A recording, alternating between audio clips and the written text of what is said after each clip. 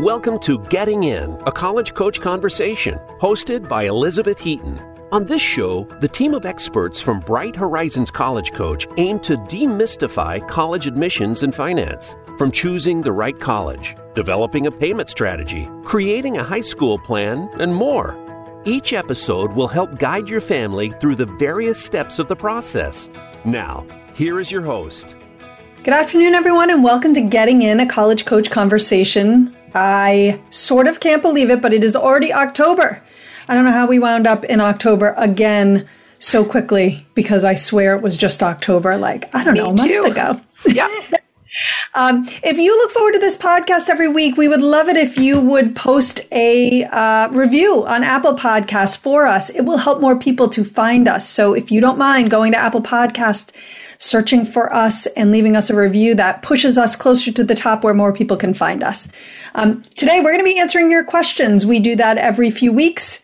Today, we're doing it again. But before we get to that, I'm excited to welcome my colleague, Karen Spencer, who's a former admissions officer at Georgetown and at Franklin and Marshall. And as I mentioned, she's my colleague, so we work together now. Hi, Karen. Hi. Nice to see you again. You too. So in our first segment today, we're talking about state schools and essays. And I will tell you that this was prompted because, as many of our listeners know, I'm going through this process right now with my own son, which is kind of crazy. After close to 20 years of doing this work, I am now actually going through it with my own child. And I got hung up on Penn State's application. So Penn State has, on the Common App, they do not require the main essay on the Common App. So everybody knows you write one essay, you use it for the Common App, and it goes to all of the schools on the Common App. Well, not all of the schools who are on the Common App actually require the essay. And so Penn State does not require the essay. However, in Penn State's application, or in their supplement to the Common App, they have an optional essay prompt that is basically sort of tell us something that information that you didn't have another place to share, more or less is kind of how it's worded. And it got me thinking, if I am challenged by that, if I need to reach out to my colleagues and say, hey, how do you guys handle this when you have students applying to Penn State, then our listeners must have questions about this. And so that is how you and I come to be talking about state schools and essays. So in terms of getting us started, what's your general sense of how much or how little essays factor into the process at state schools? Sure. So, I mean, like every other answer we ever give, right? Of course, we always have to start with, it depends, right? Yes. And we're going to dive into that a little bit further in a minute, I'm sure, right? So, state schools are not all the same. This is going to be more important than others. I think for a lot of students, I know we're thinking about like the small private schools or super, super selective schools where I almost guarantee it's being read and read closely, especially assuming you're a competitive applicant to begin with. I think here it depends on the school, whether kind of how they read, how competitive of a state school they are, and a few other things. And so I think that's really going to factor in terms of how important this is. I think it's not going to be the be all end all, but I also think, and there's going to be some places I bet it's never even read. So I think there's going to be those schools. And then I think there's schools where this is really going to help a kid on the bubble or not, as the case may be, kind of weed out those kids who took the supplement seriously.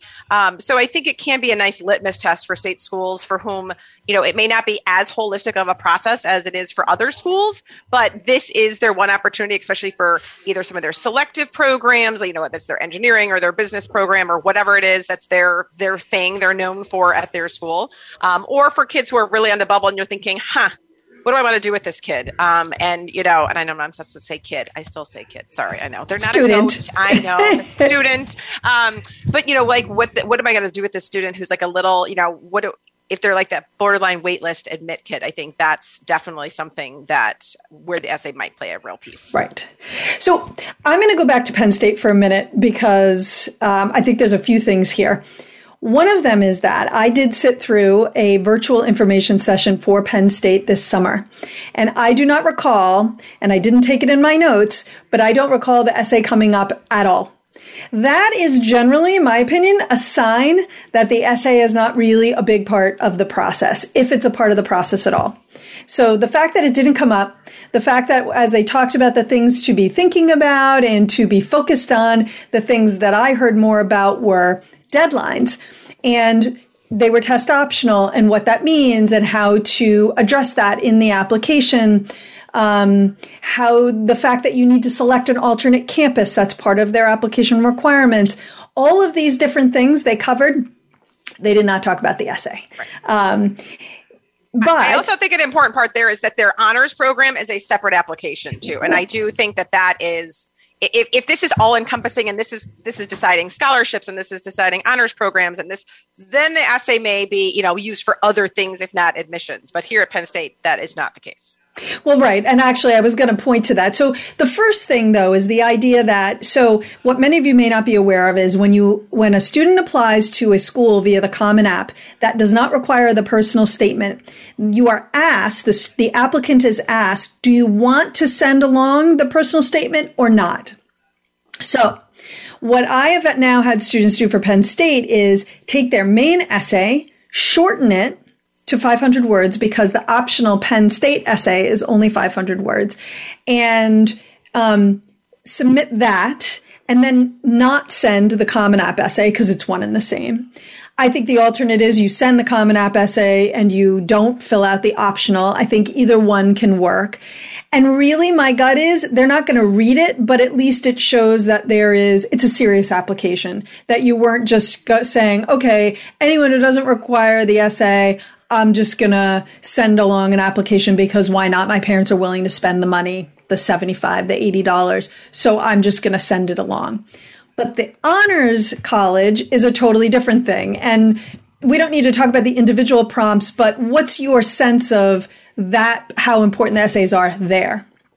So Penn State Schreier's College Honors Program would be a whole thing for me right now. I could spend 20 minutes talking about that, and you don't want to hear my thoughts on that. So there are 10 essays for the honors program at Penn State, which I'm just going to float that out there and let that settle in for people. And they're not short either. These are not 100-word, tell me your favorite books. Like, these are essays, like 800-word essays. So I do think, like with other colleges, that would have scared, I was a good student. I would have seen that and be like, nope.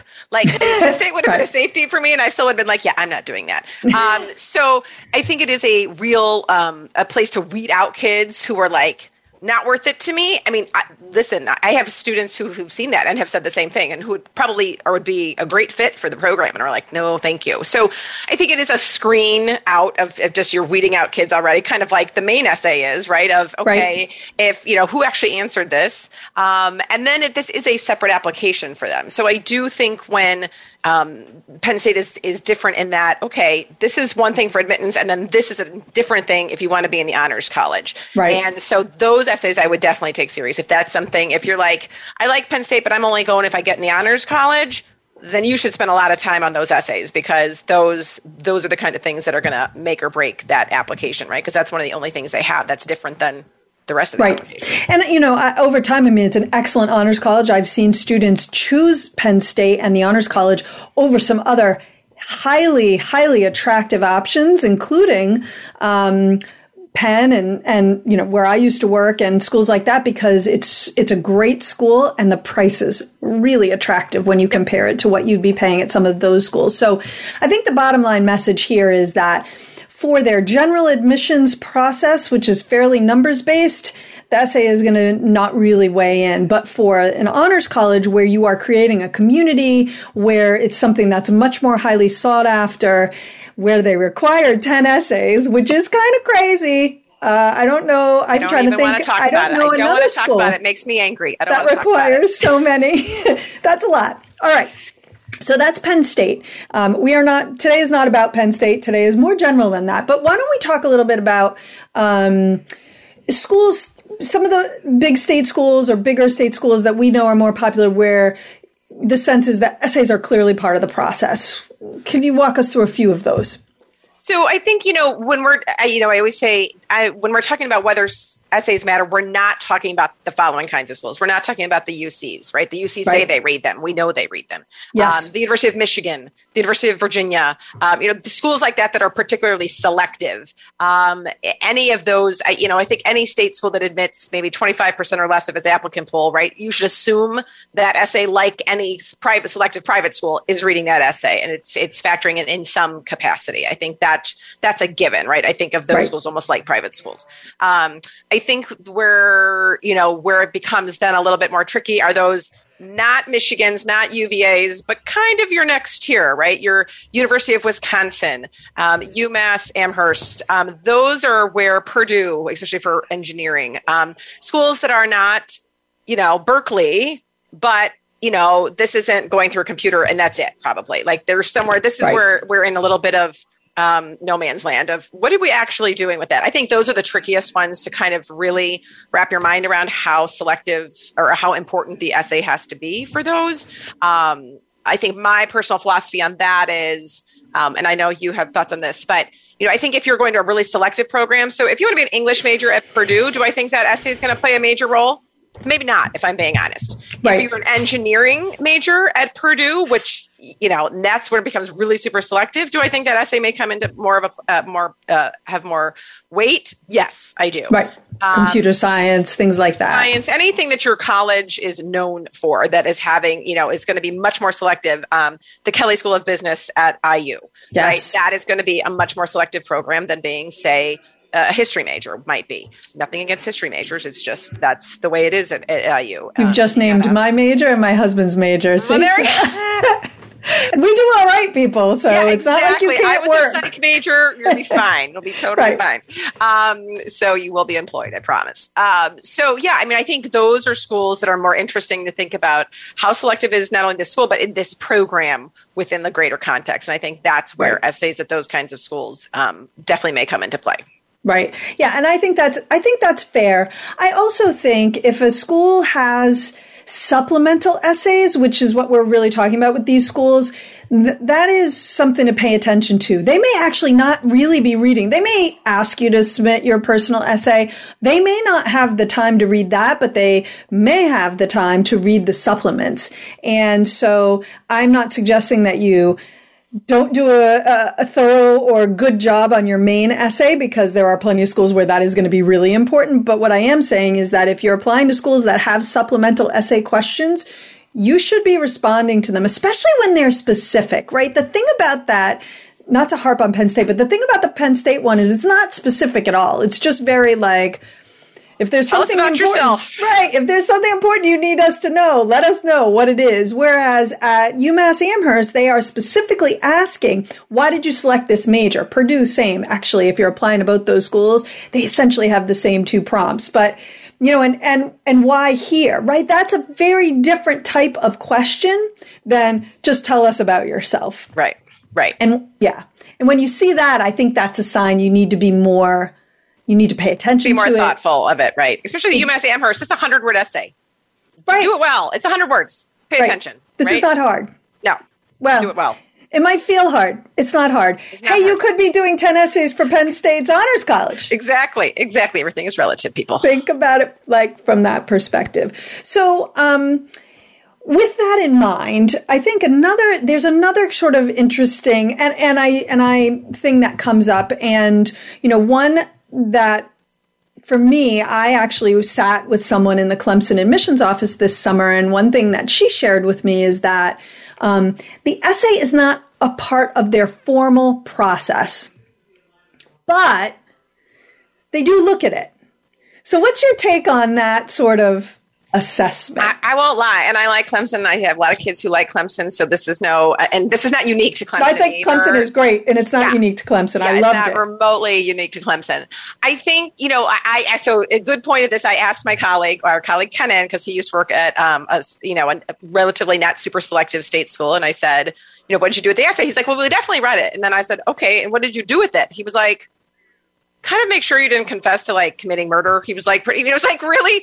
That was really, he's like, I don't really remember. We did read it, but I don't remember ever really doing anything with it. And so, again, I think it's, just to look for big red flags, anything like that. So I do think, it's something, again, making sure you did it. Maybe you're a recruited athlete and the admissions person is making sure you can string 2 sentences together. I was a recruited athlete, so I'm not making fun. Don't send hate mail. So I'm not saying anything, but or you're getting in for some manner of fashion that's not strictly academic, right? I want to make sure you can string 2 sentences together, that you've given some thought to this. But I think for a lot of schools, this isn't going to play. And I at least appreciate it when schools are honest. I had a student go to Virginia Tech recently they were pretty much admitted, we're not reading these. And I was like, okay.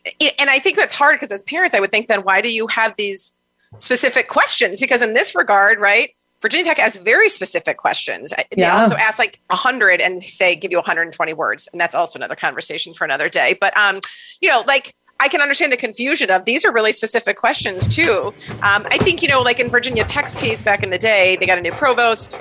They really had this new mindset and they really did want to kind of have these essays and be able to part of it. I suspect there, though, that they simply realized they didn't have time to read them, right? These are massive schools with massive amounts of applications, and you can't go over them with a fine-tooth comb. I could barely get through my essay load at Georgetown and get through all of that. So I think in some guys, it's a good idea. And maybe for us sliver of kids, it really matters. But for, I think, the Clemsons and Virginia Techs of the world, I don't probably think this is, again, unless you confess to being a sociopath, probably not going to matter. Well, this brings me actually to Pitt, which is interesting. So Pitt used to have a couple of optional supplemental questions that they asked. Then those went away. And this year, they're not even, and I profess that I'm not positive if this is a new thing this year or if it's actually been this way for a little bit, but they don't require the Common App main essay. However, if you're in Pitt's supplement, they clearly spell out that if you want to be considered for merit, you either need to submit the main essay for this Common App or submit a different essay, and they have a prompt there that you can write to if you would like to. So they're not requiring the essay, which tells me it's not a factor in their initial decision. But when they go to figure out merit, they want the essay. Yep. So that's the other thing. And there is a whole group of schools out there, and Karen, you and I were talking about them, but I mean, maybe you can tell us a few of schools where they're not requiring the essay at all, and they don't have any supplemental questions. You have the option of submitting your essay, you don't. How do you usually address that at some of these schools? I think first of all, if you already have an essay, send it, right? You already wrote it, just send it. What's the harm? You already have it done. I think for a student who is really exceptional and probably a slam dunk, if for some reason they don't have an essay, I can't imagine why you wouldn't, but maybe you don't. Right. That kid's probably fine, but now you may not be considered for merit or the honors program. This is where those holistic, everything we want to know, we're asking for here. You don't have to do it. But if honors college or merit-based money is based on this application, then I think you want to put your very best foot forward. I also think if you're on the bubble, again, probably behooves you to submit an essay. So for a lot of different reasons, whether you're actually borderline not admissible or a good contender for merit, right? Those are two different kinds of students in the applicant pool. Both have a decent reason sometimes for submitting an essay. So, if there's not one offered or they say we're not reading it, fine. There's a place like Arizona State comes to mind. I mean, Arizona State will give you an answer in 4 days. Nobody's reading that. They're not reading that essay. Nobody's ever reading that, right? That went through a computer and shot out a letter to you. And by the way, they don't ask for it. So they are not being hypocritical. Correct.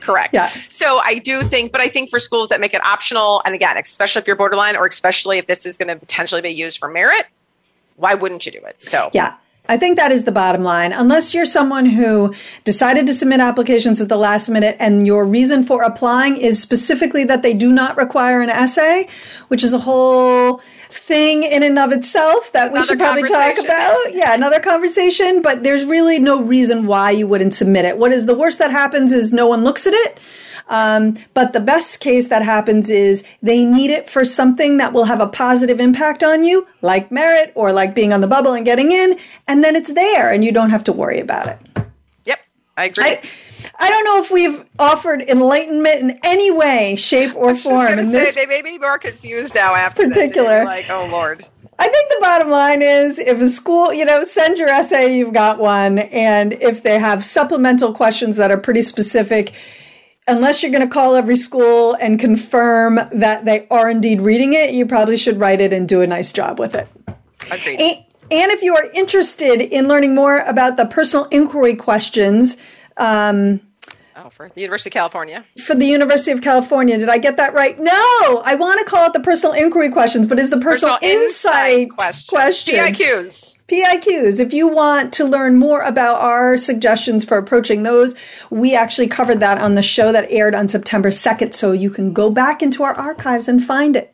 Karen, thank you so much for joining today. I really appreciate it. Nice to see you. Absolutely. All right, we are going to take a quick break, and when we come back, we are answering your questions. So do not go away.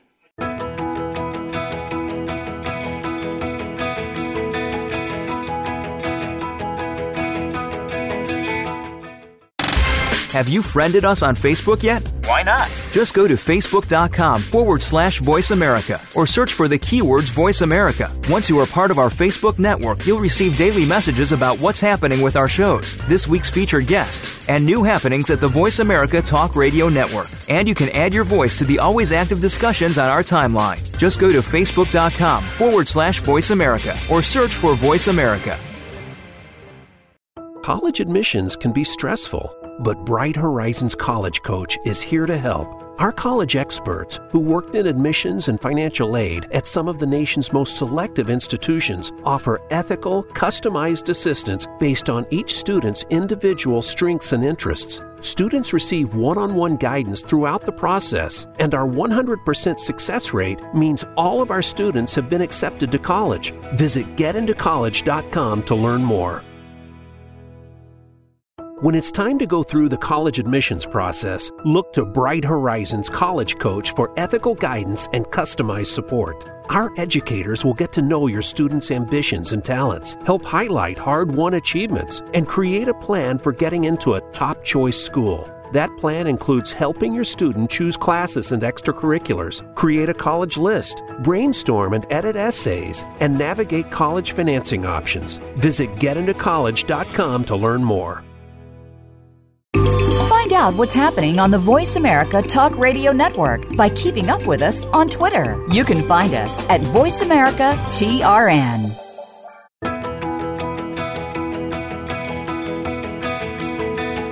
You are listening to Getting In, a college coach conversation. To submit a question for an upcoming listener Q&A segment or to suggest an idea for a future segment, please send an email to gettingin.voiceamerica@gmail.com. Now, back to the show. Welcome back, everybody. I am here, as I so often am, with my colleague Shannon Vasconcellos, who's a former financial aid officer at both Tufts and BU. Hi, Shannon. Hi, Beth. How are you? I'm good, thank you. Good. The scary thing is that every time I do my notes for the call, I have to think, wait, is it Tufts and BU? I have that right? You would think that I would have it nailed by now. Exactly. All right, well, we're doing what we do, which is we're going to answer listener questions. Just as a reminder to people who are listening, you can post your questions on Facebook. You could post them on Instagram. You could post them on LinkedIn. You could direct message us on any of those apps if you want to send in questions. All right, the first question comes to us from Natalie, and Natalie asks, is there a net price calculator for graduate programs? What is the financial aid process for these undergraduate students who have entered 3+2 programs or other such programs? Are students required only to fill out FAFSA, and are parents' income still required for the graduate portion of the programs? I'm noticing that the undergraduate merit scholarships at most of these programs are only awarded for the undergraduate portion and are not applicable during the graduate years. Yeah, so a lot going on there, but Natalie, I think your kind of general estimation that the scholarships are only applicable to the undergraduate portion tends to be correct. There is generally no net price calculator, unfortunately, for graduate programs. That is only a federal requirement for undergraduate programs.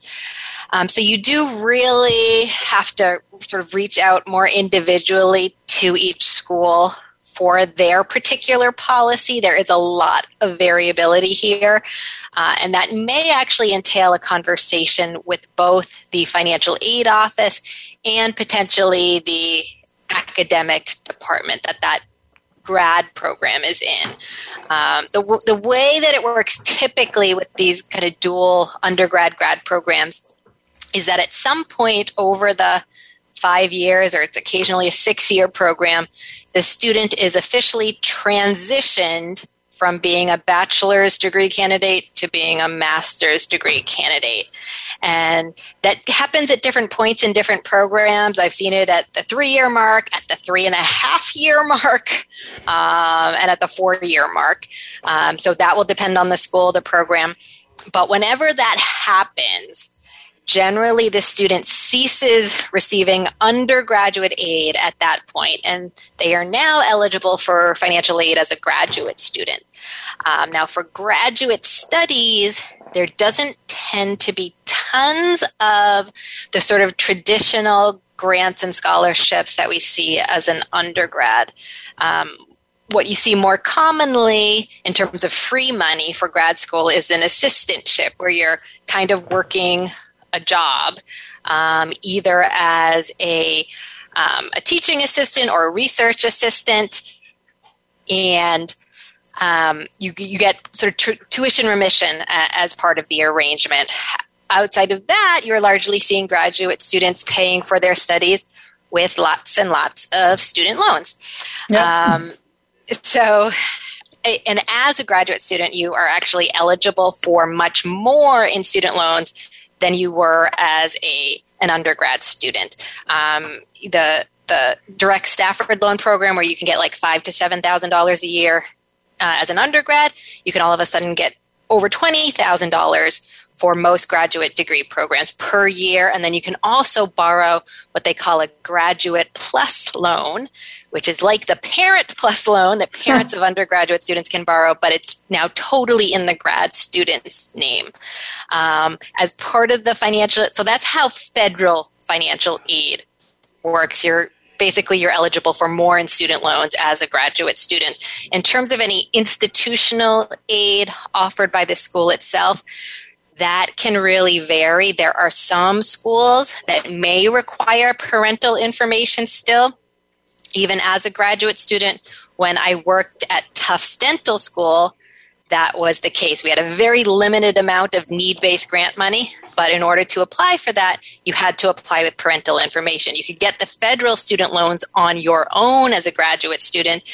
The parent information was not required for that, but it was for the limited amount of institutional grant money that we had.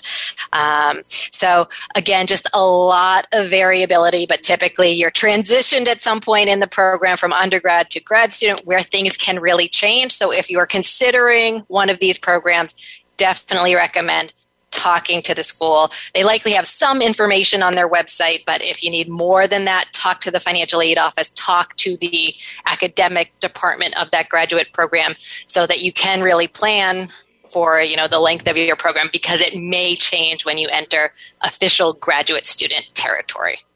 All right. Lot going on there. Yes, definitely. It can definitely get complicated.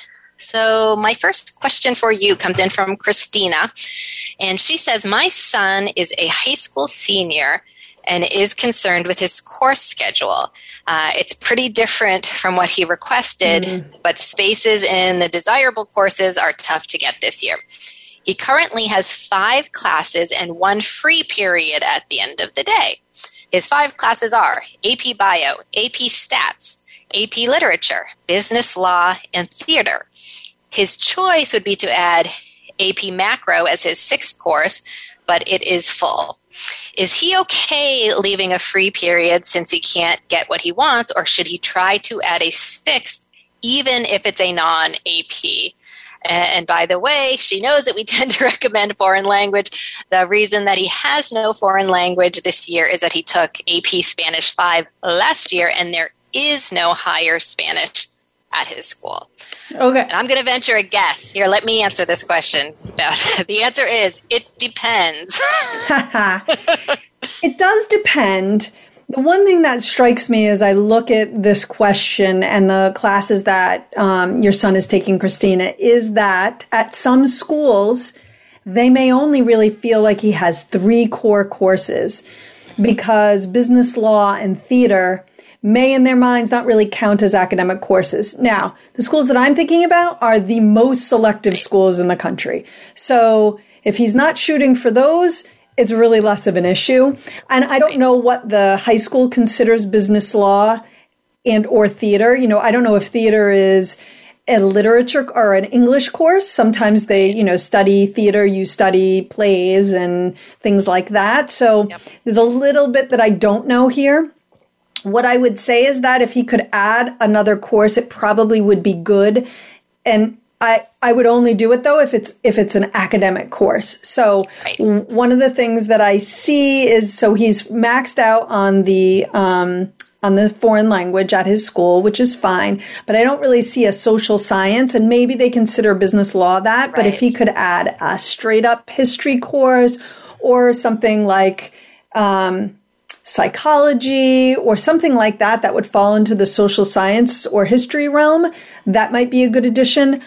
I would worry less that it's an AP and more that it's a core, right? So maybe it's that he doubles up in science. Again, not ideal because he's already done with foreign language. So in theory, he should be doubling up on something to make up for the loss of the foreign language. So I would say that in a perfect world, he would add a history or a social science. And again, it's really, I don't know what he's shooting for, what type of schools he's looking for. So that's my best advice there. And at this stage, it's October.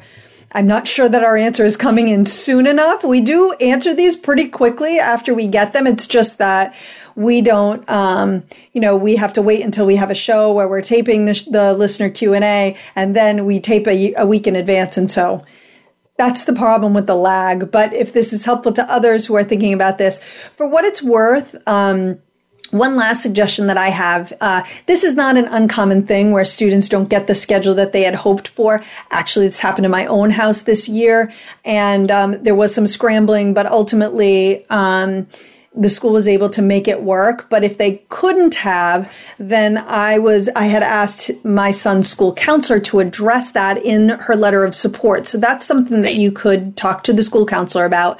And then lastly, there is usually a spot, there certainly is on the Common application, for additional information, something that you need to share about the application. And so if the school counselor has so many students that they're not even writing a letter, there really just isn't that opportunity for the counselor to address it, or if you feel like you ask them to address it, but you just want to be so sure that the school knows about it, then your son could address it in the additional information section and say, this is the course load that I requested. Unfortunately, these were the only classes that fit, and I was not able to take whatever those classes were that he wasn't able to take. So the college at least knows that that was what he was trying to do, and that he wasn't just trying to take it easy his senior year.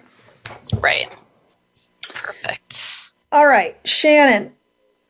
This question comes to you from Terry, and Terry says, my daughter is entering 12th grade, and based on our income, we don't expect to qualify for financial aid. Do we still need to complete a FAFSA application? That sounds very familiar. It does. And we may have just completely covered this in a yes. Yeah, I think this question came in before that segment. I think it was 2 weeks ago, the September 23rd episode. I believe you had an extensive conversation with our colleague Alex Bickford about that very question. So I would definitely recommend going back, listening to the September 23rd episode. I can just say very quickly, reasons you don't have to submit a FAFSA. If you know for sure that you're not going to qualify for need-based financial aid. The know for sure point is important in my mind. I wouldn't be taking someone's word for that because your next door neighbor didn't qualify for financial aid. That doesn't mean you won't. Definitely do the net price calculators on the school's websites to know for sure, or as close to for sure as we can get, if you'll qualify for need-based aid or not. If those calculators tell you you're not going to qualify for need-based aid, the other reasons you might want to submit a FAFSA would be one. There are some schools that have a nasty policy. If you don't apply for financial aid your freshman year, they will never consider you for financial aid. So some people will file it as kind of an insurance policy in case, God forbid, you lose your job 2 years down the line. You've got the FAFSA there on file. It is required if you want to borrow student loans at all. So that's a definite do it if you need student loans. Some colleges, it's certainly not the majority, but there are a number of colleges that require the FAFSA to even consider you for merit scholarships. So those are the things that I would think about why you may want to fill out a FAFSA. Reasons not to are fairly limited. One would be it's just a pain in the neck. And if it's not going to do you any good, and none of those things that we talked about, the loans, the kind of insurance policy, the merit scholarship are a concern for you, you don't have to do it. Some people are really concerned about the security of their information, and they don't like putting their financial info out there in one more place. Certainly there are lots of protections built into the FAFSA system, but it's not 100% guarantee. There is some level of risk involved with putting your information out there. And then I think a relatively minor issue that people tend to get very worried about is if filing a FAFSA could disadvantage them in the admissions process. We've talked a lot in the past about need-blind, need-aware schools where potentially if you need financial aid, there could be some disadvantage in the admissions process in a limited number of cases. In most cases, applying for financial aid is not going to put you into that category where you could be disadvantaged. It's more often needing substantial amounts of financial aid. If you apply but don't need aid, at the vast majority of schools, you're looked at like somebody who didn't apply at all. Basically, you don't need any aid from us. You could have some advantage in the process. There may be very, very limited circumstances at a very small subset of schools where the fact that you applied could potentially put you at a disadvantage even if you don't qualify. I think the chances of that are very small, and at a very limited subset of schools, I would say most often where they don't have any merit scholarship with scholarships with which to woo you. Right. At other schools where you fall into this category of applying for aid but not qualifying, many schools would kind of throw some merit scholarship your way to try to entice you with that. But at some schools that don't have those merit scholarships, small potential for some disadvantage there, but I think it tends to be rare that could enter the equation in any kind of negative way. So rare as to almost not be worth mentioning is what I would say too. And filling out the FAFSA so that you could qualify for things like work study or federal loans, you do not actually have to check the box to apply for aid, right? So that's a key difference too.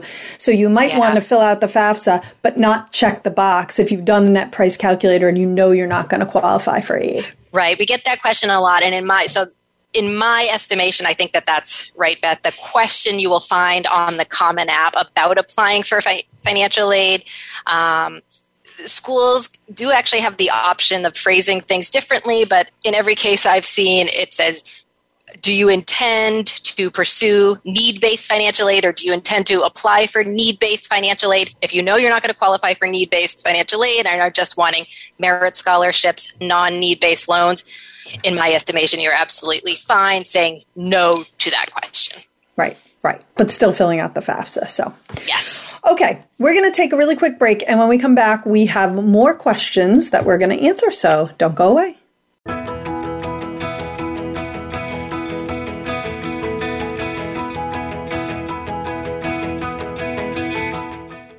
Now you don't have to stay linked to your desktop or laptop. Take Voice America on the go and listen anywhere. Get our mobile app for iPhone, BlackBerry, or Android at the Apple iTunes App Store, BlackBerry App World, or Android Market.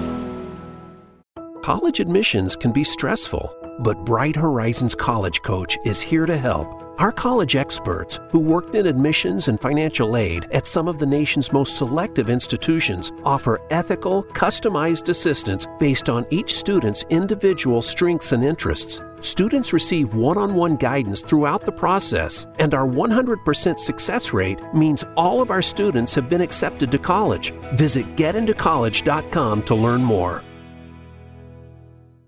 When it's time to go through the college admissions process, look to Bright Horizons College Coach for ethical guidance and customized support. Our educators will get to know your students' ambitions and talents, help highlight hard-won achievements, and create a plan for getting into a top-choice school. That plan includes helping your student choose classes and extracurriculars, create a college list, brainstorm and edit essays, and navigate college financing options. Visit getintocollege.com to learn more.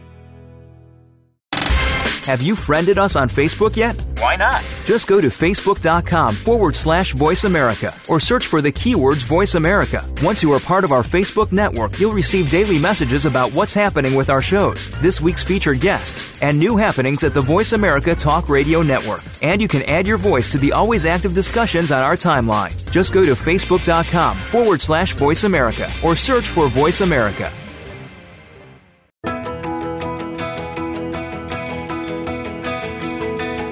You are listening to Getting In, a college coach conversation. To submit a question for an upcoming listener Q&A segment or to suggest an idea for a future segment, please send an email to gettingin.voiceamerica@gmail.com. Now, back to the show. All right, everybody, welcome back. We have been answering your questions, and we're going to jump right in and answer some more. And I think that we're starting out with a question for me. Yes, and this question comes in from Jennifer, and Jennifer asks, what is your recommendation about including a resume with the Common App? Should it always be done, or only if the student has something to add to what is in the activities section? Does the selectivity of the school to which the student is applying factor into this decision? Okay, so my recommendation is no, it should not always be done. I think if a student has accurately and adequately completed the Common App activities section of the Common application, then they are fine and they don't need to submit something extra. I would say that the tendency can be, I want to submit a lot of extra, the more selective the school goes, the more selective the school, the more people want to throw a ton of stuff at them. And actually, and ironically, that's probably the time to pull back. So Yes. I really do feel like if it's not new information, if you're just rehashing what is already in the activities section, then I would not submit a resume. If you really could not fit everything that you did onto the Common App activities section, an alternative to including a resume would be to add the additional stuff into the additional information section. If it is that you are doing some very unique things that at a glance are not pretty clear, right? I know what editor-in-chief of the newspaper does. I don't really need a long explanation for that, but perhaps you have done your own separate project that's totally unrelated to anything at school, and the 150 characters you get to describe it on the Common App just really isn't allowing you to help the admissions committee understand what you are actually doing. That might be an example of, it might fit into the additional information section also, or it might be something that you write your essay about, or barring that, maybe it is better kind of laid out in a resume. The key thing I would say is there are some schools that do not offer you the opportunity to upload a resume. They don't encourage you to submit one. And I think for those, you definitely don't want to submit an essay. If right on the application, they give you the opportunity to upload an essay, a resume, again, I really do feel like if you're not adding anything new, I'm not sure I would take that opportunity, but if they offer you the opportunity, I don't think it hurts if you upload a resume. I just don't think it's necessary. Right. There are some schools where they do ask you to include a resume. Obviously, for those schools, you want to include it. The last thing I will say on this front, as a former admissions officer who read a lot of files every day, the more precisely and succinctly you can lay the information out in a highly readable, consumable way, the better. I'm a big fan of listing grades in which you participated versus years. If you list years, I have to do math. Don't make your admissions officer do math. If I have to think, now wait, they were a freshman and was it 2020, 2021 that they were a freshman, or were they a sophomore? You've already lost me. I don't have time to do math. They want to know hours per week and weeks per year. If you are omitting that information, it's also not super useful, right? So the resume is meant to help you see at a glance what a student was involved in and what that entailed and what their role, specifically their role, right? You also don't want a lot of definitions of things. You want to understand the student's role in the thing. So, in my mind, the resume should not look, my son's resume should look nothing like my resume. I have a working resume. He has a high school activities resume. They're very different things. And so just when you think about resumes, those are some of the things I would think about. Definitely not required for every student. Perfect. All right, Shannon, this question comes from Cameron. I've heard your team reference making sure you have one or more financial safety schools on your list. What exactly is a financial safety? How do I know if the colleges on my son's list make the cut? Great question. Yeah, and I'd say there's no technical, precise definition of financial safety. In my mind, a financial safety school is one that you can afford for sure. So you go to the college's website, you see they have their cost of attendance listed, and you look at your budget and you say, yeah, I can swing this out of pocket. Right. That would definitely be considered a financial safety. I think you could also arguably include schools that have a very defined numeric merit scholarship policy where they spell it out on their website. If you get X GPA or Y SAT score, you get Z scholarship. Yes. That is guaranteed. You know that. Definitely not every school does that. Some are much more, they want to give themselves more wiggle room in terms of who they award scholarships to, but when they spell it out on their website and you know for sure that your child meets those qualifications, and with the amount of that merit scholarship, now that school is within your price range, I think I would call that a financial safety. Also, potentially, if you filled out the net price calculator for the school and therefore it's not 100% guaranteed, but is usually accurate as long as the information you put into the calculator is accurate, you know what need-based financial aid they're going to give you. And with that need-based financial aid, you can afford any remainder out of pocket. I think I would call that a financial safety school. So again, essentially, one you can afford either totally out of pocket or with guaranteed merit scholarships or the financial aid that they have indicated they're going to offer you on the net price calculator. I think I would call any school that falls into any of those categories a financial safety. And I think the other piece of it that's very important, you also have to be able to get into that school and be very sure that none of that helps if you can afford this school, but you probably won't get in. That's not a safety, of any kind. So it needs to be an academic safety. Your grades, test scores are kind of well above average. Very probably you will get in, and you can afford it as well. That's what you need at least one of on your child's list. Again, if not multiple. So, how do you know if the schools on your child's list make the cut? You take a look. Can I afford, what's their price? Can I afford it out of pocket? No. Well, are there guaranteed merit scholarships that my child qualifies for? No. Have I filled out the net price calculator and I see the financial aid they're going to give me? Can I afford the school with that financial aid? No. Then it is not a financial safety. Not a financial safety. You got to do a little bit more research and find one or more schools that fit that bill and that your son can almost positively get into. Right. And a couple of other things that I would know, and Shannon, I literally know of one school where they lay it out super clearly, the kind of like, if you have this, you get this. Alabama does a brilliant job of that. Are there a lot more that do that? I don't know of any others, actually. Yeah, Alabama, I would say, is the one that springs to mind that does it really well. It tends to be more the case, more certain at the public universities, more so than the private schools. I've almost very rarely see it at the private schools. Public schools tend to give you a better idea, though I would say it was more the case when schools were not test optional. Yes. I think when they would often spell out this test score gets you this scholarship. Without the test scores, it has become more complicated. And I think fewer schools are making such a guarantee because they've got to figure things out on their end a little bit more. Right. And they don't want to make those guarantees.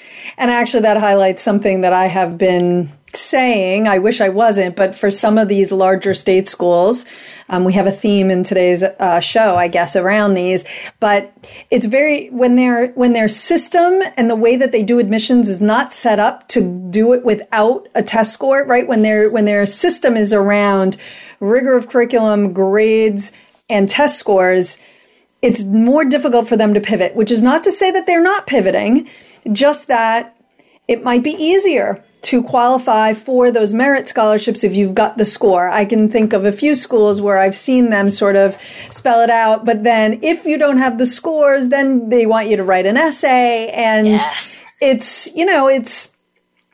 clearly trickier. It's a trickier process. And so while I am not at all an advocate of test, in fact, I would love to tell every listener to the show, you definitely do not have to test. It always depends because I don't know where you're applying. And if you have state schools in your sites and schools that are going to offer merit money, the best thing you could probably do if you can test safely would probably be to test. So anyway, wish it was something different. I know. And that actually leads, I think, exactly into our next question doesn't it? from Maria. Maria says, my daughter, who is a sophomore, is not a great test taker, and we are considering not having her do any standardized tests at all, given how many schools are test optional. Do you think this is a problem?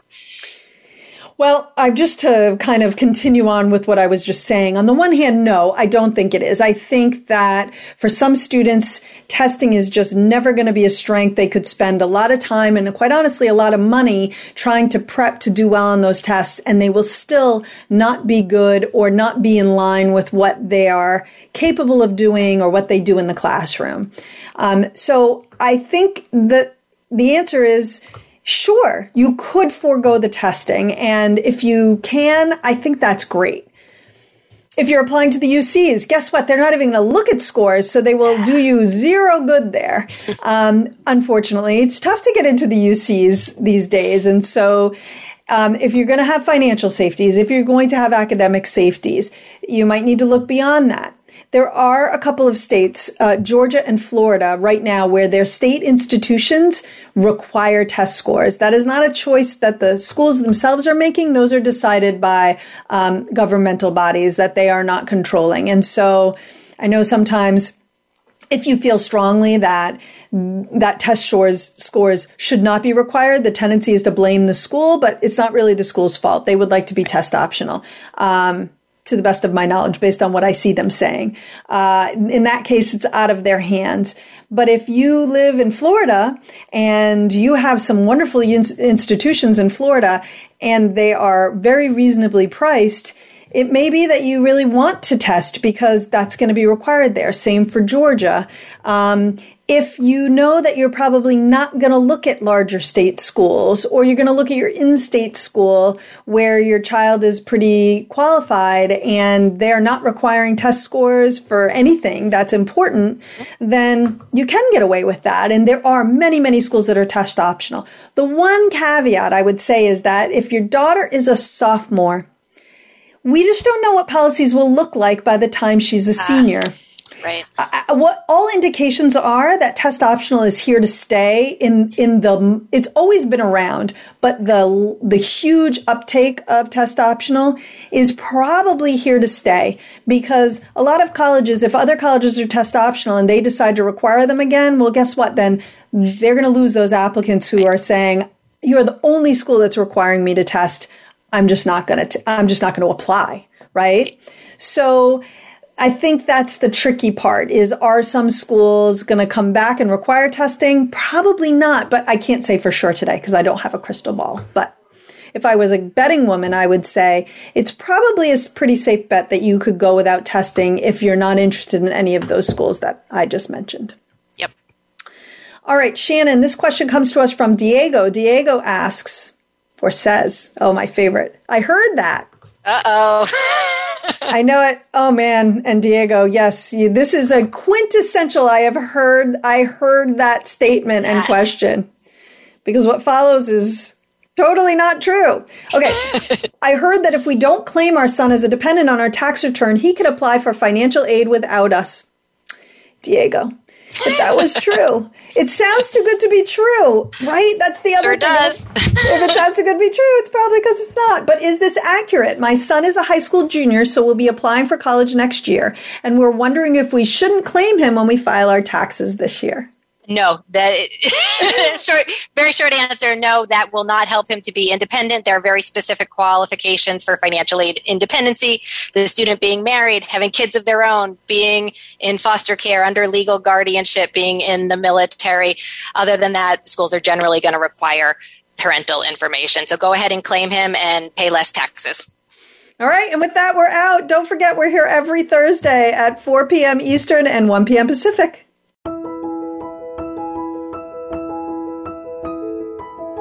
Thank you for tuning in to Getting In, a College Coach Conversation, hosted by Elizabeth Heaton and the team of experts at Bright Horizons College Coach. Join us again next Thursday at 1 p.m. Pacific Time, 4 p.m. Eastern Time on the Voice America Variety Channel. Have a good week.